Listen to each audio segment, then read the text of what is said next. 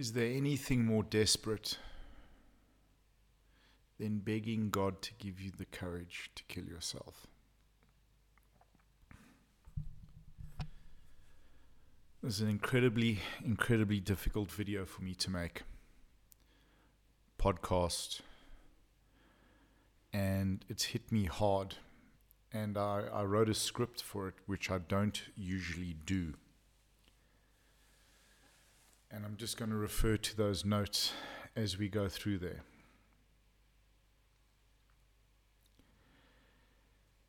Is there anything more desperate than going to get your gun, putting it in your mouth, tasting the metal, tasting the oil, and pulling the trigger? Ending everything that you know. What brings us to that point? What brings us to that level, to that degree of desperation and of pain, of hopelessness? I wanted to talk about this because in discussions I've had with people over the last couple of days, there seem to be many of us fighting this battle. And there are lessons to be learned for all of us.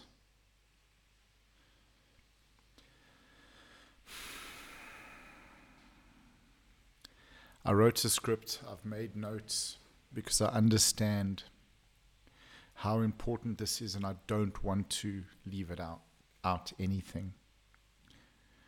So for me,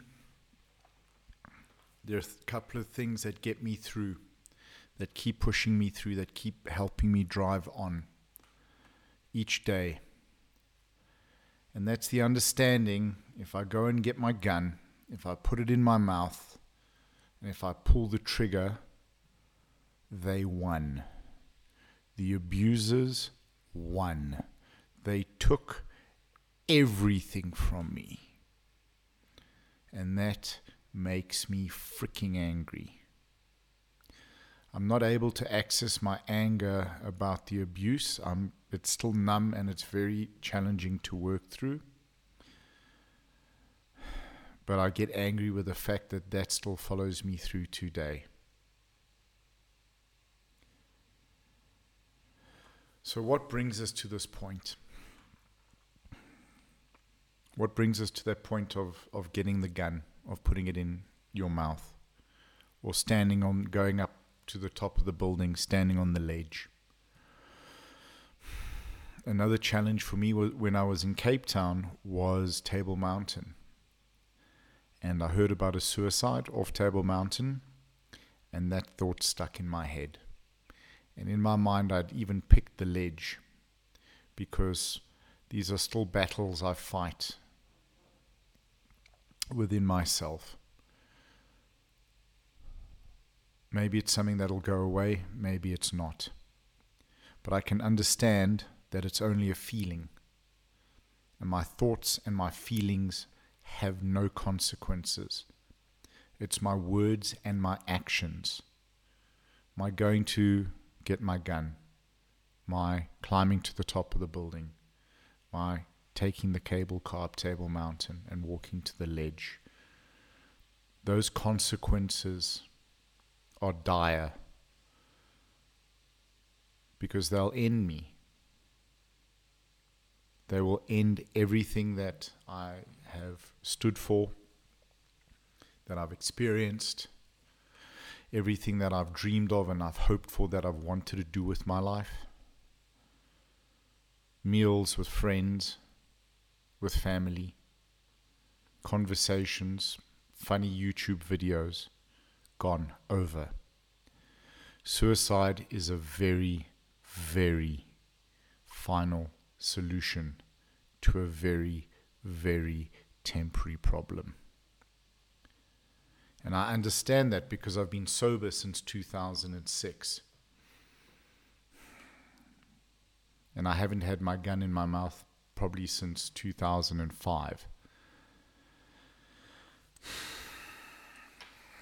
Oh, this is hard, guys. The way that I'm able to talk to you is I have to access what I'm feeling. and what these feelings were and are within me. And it's tough. But I wanted to talk about this today because understanding when you are at that point of desperation, when there is nothing left. Let me read this. No one wants to kill themselves when they have other options, when they have alternatives, prospects. No one puts a gun in their mouth when things are looking up, when things are getting better, when things are getting easier. No one pulls the trigger when the end is in sight. We can go through tremendous pain and anguish and difficulty and struggle, and this is the point of today's talk, podcast, video, sharing. No one pulls the trigger when the end is in sight. We can run a race and we can be dying, but we know we're 30 Ks into a 90 K race. We got 60 Ks left of pushing through. You know, got to train a really tough gym session and it's an hour and I've got 65 more reps to do. Writing a terrifying exam. Or going to the principal's office to get jacks. You know, you got to be there, you got to sit. The principal will be back at 11:30. If you don't know when he's going to be back, it's terrifying. And that's what we're sitting with at the moment. We have no idea when the end is in sight. We don't know how long this is going to go on, how much worse it's going to get. We keep getting moments of normality, moments of hope, moments of, yay, you know, I wrote this here, that when we have certainty, hope, belief that things will be okay, that they'll be normal like they were, even if it's in a week's time, a month's time, a year's time, heck, 5 years. Imagine if we were told 5 years from now, things will be back to normal. We can all go, yo, that's going to be tough. Okay, fine, I can plan. That's one of the gifts I gave myself, was when this started the first time. I said, right, 18 months, shutting the gym. It's going to be 18 months to 3 years. We're sitting with no end in sight, no understanding of what's coming next, what variant, what this, what that. So when we have no end in sight, we don't know how long this is going to go, we can lose hope.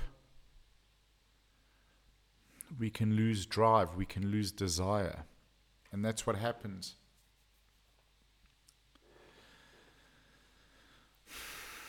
That's what happens when we think about killing ourselves. We feel that there's no hope. There's no end in sight. There's no way out. And it's going to get worse and worse and worse. And you're going to get hit again and again. And your armor is going to get dented and broken and shattered.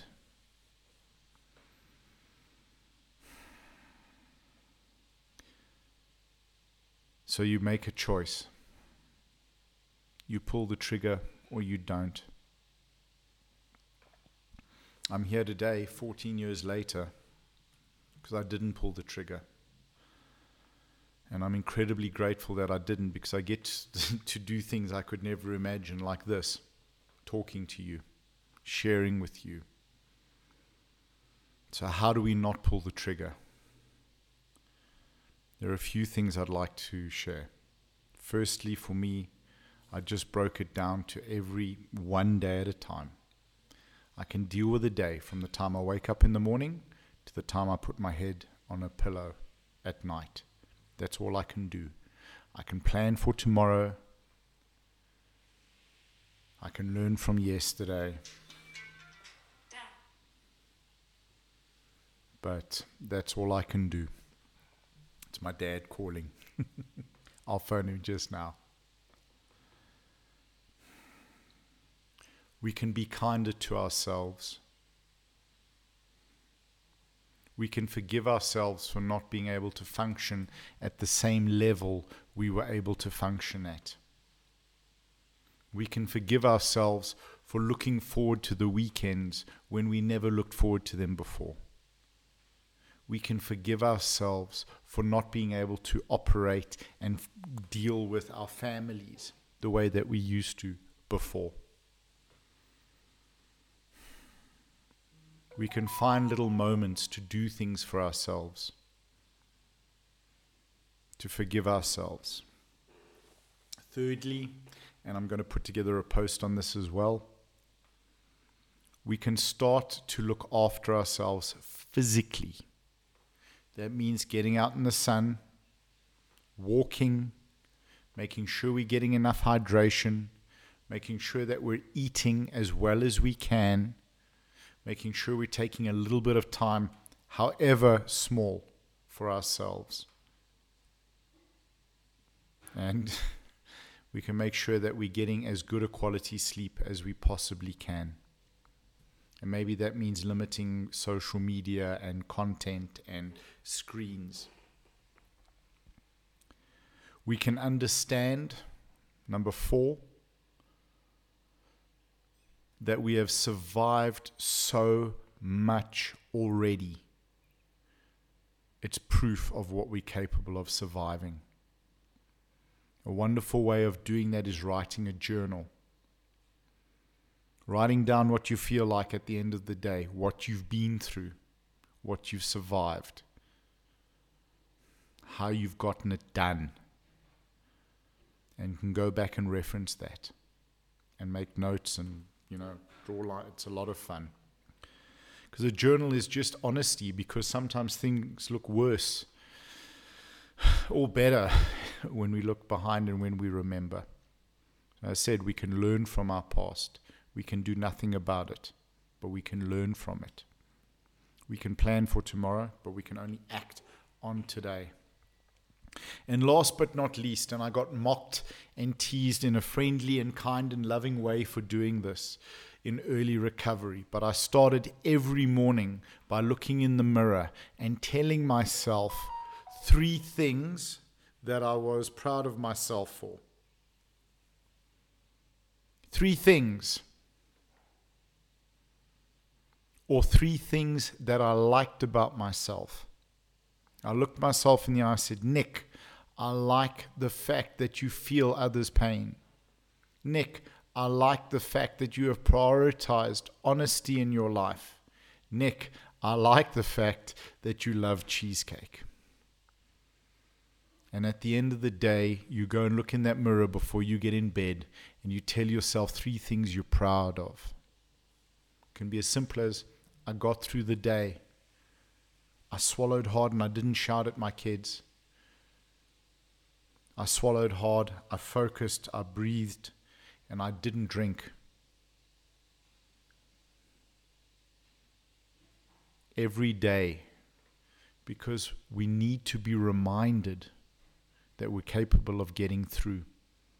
And it's a powerful thing when we talk to ourselves, when we share these things with ourselves. And I love it because it forces you to look for the good in yourself, and it forces you to do things in the day to be proud of. We've made it this far. All we have to do is get through today. Plan for tomorrow, but get through today. That's all we have to do. We don't have to pull the trigger. We don't know what tomorrow is going to bring. Is there going to be a tomorrow? Am I going to be here in a month's time? A week's time? Don't know. But I know here today, right now, and I'm above ground. And every day I am above ground is a good day because I didn't pull the trigger. I get to hang out with you guys. I get to share what my pain taught me, what my suffering taught me with you. And we get through this together. Just today. That's all we got to deal with. When tomorrow comes, just today. I love you guys. Ooooooooss. I hope this helped, guys. I really do. This was tough. But I didn't have a choice in what happened to me as a child. I didn't have a choice in the tools I chose to deal with it, but I have a choice in what I do with it in sobriety and as an adult. And I choose to do this with you, for all of us. Again, I love you guys. Ooooooooss.